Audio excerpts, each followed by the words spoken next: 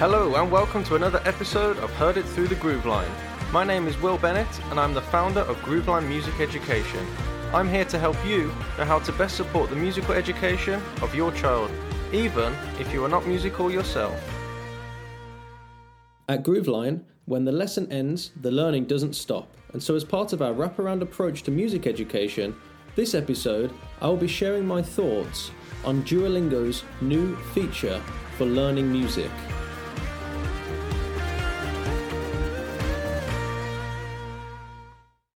Good morning, guys, and welcome to another episode. Just me this week. The last few episodes we've had guests on doing some interviews. Personally, I found it really interesting. I hope you guys did too. To hear from some other experts in the industry about the way they see music education, their opinions on certain aspects, different learning styles, and their own actionable top tips that they've shared with us. I think it's been really quite a good month, actually, personally, if I may say so myself. I want to talk to you today about something pretty cool, which is that Duolingo now have a music feature.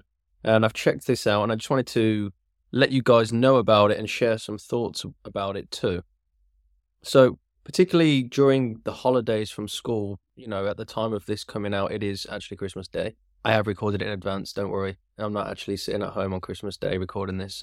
But, it'll be the Christmas holidays. And what often happens, particularly at Christmas, is that kids are so busy with parties and they're excited, they've got new toys, and the practicing can often go out the window.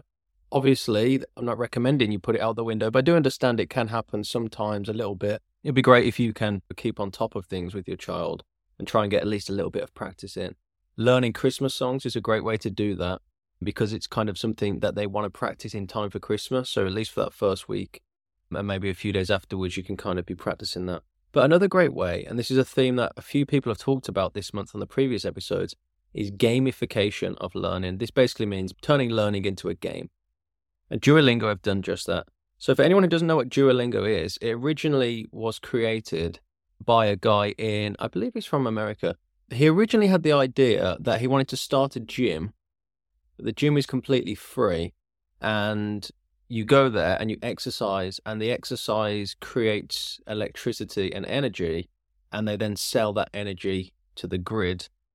That was their new disruptive business model idea. That didn't work out at all. But the philosophy behind it, whereby you do something for free for the greater good of the world and, offer it to anyone and make it accessible, they did manage to find a way of making that work. And they did it by teaching people languages. So you basically log onto the app and you learn languages. I myself started learning Spanish on Duolingo, and I did it for 18 months, 2 years on Duolingo every day.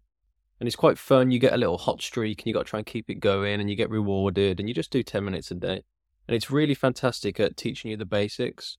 You could never get fluent just from learning on Duolingo, but it really gave me a foundation from which I then went on to learn Spanish in other environments. I had classes, I went to Spain, I had a Spanish girlfriend for a few years, which obviously helps. So, it's not going to get you fluent in Spanish, but it is going to help you get started and really get a solid foundation. And I would say exactly the same thing is true about music. So the way it works on the music app, there's a few different things whereby you're placing the notes in the correct place on the stave.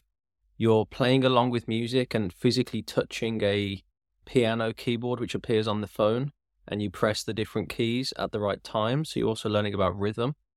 I think it's a great way to reinforce some theory and make it fun. It's quite quickly rewarding.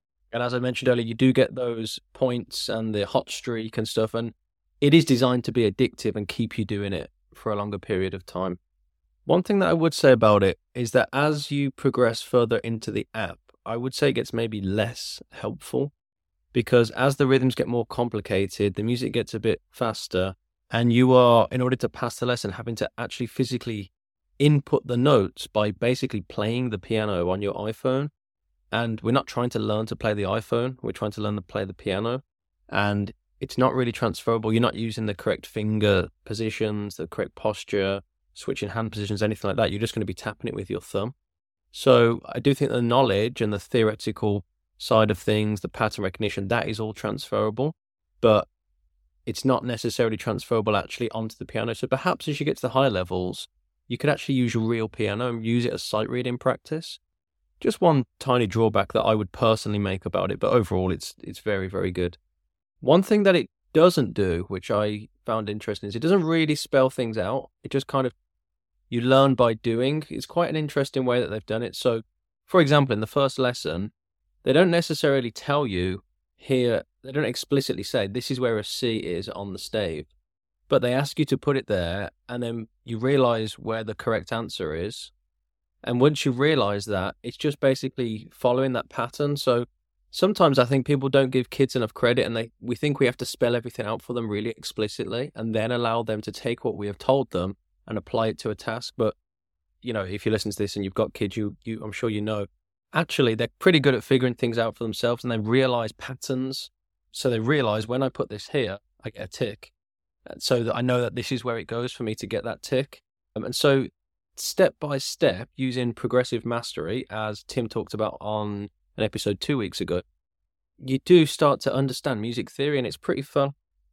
It's all quite bite-sized as well, so you could just do it. I mean, you could do it every day if you wanted to, but I think just 5 or 10 minutes, 2 or 3 times a week, when your kids want to have a bit of screen time, this can be a really fun way to do it. And actually, I do think it's even better because you as a parent could do it with them. So if you yourself don't know a little bit about music theory, this is a great way to learn. You're learning with them, but also when it comes to them practicing their instrument, if they're a bit stuck, you at least have a basic understanding of where they're coming from, and you can start to show them, oh, this note is a C, that's where you're going wrong, you need to put your thumb here, because now you know where C belongs on the keyboard, for example. I do think it's a really cool app, and actually something that we may well trial, particularly in the whole class environment. I think it could be really fun to have 5 minutes at the end of a lesson on Duolingo, and as a class we try and progress to the next level. Again, gamifying it with levels and tasks and points. I think it's really quite interesting. Yeah, so I definitely recommend it overall.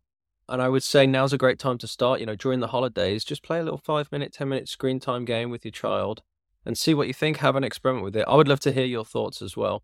I know Duolingo is a really great company. I really am a fan of their values, and also they're huge. So they've obviously got a massive team behind this that have really studied. They've got music experts, and I'm sure they've got psychologists and behavior specialists, and obviously a tech team. It is pretty good, and they have put a lot of money into it. So I'm sure they've thought about a lot of these things as well. So I'd highly recommend it. Give it a go and let me know. And don't forget, try and do a couple of practice sessions before going back to school during these Christmas holidays. Thanks, guys. Have a great time. Speak to you soon. Thank you for listening to another episode of Heard It Through the Groove Line, the podcast that helps parents like you best support your children's musical education, even if you are not musical yourself. To find out more, you can follow us on social media, and don't forget to hit like and subscribe.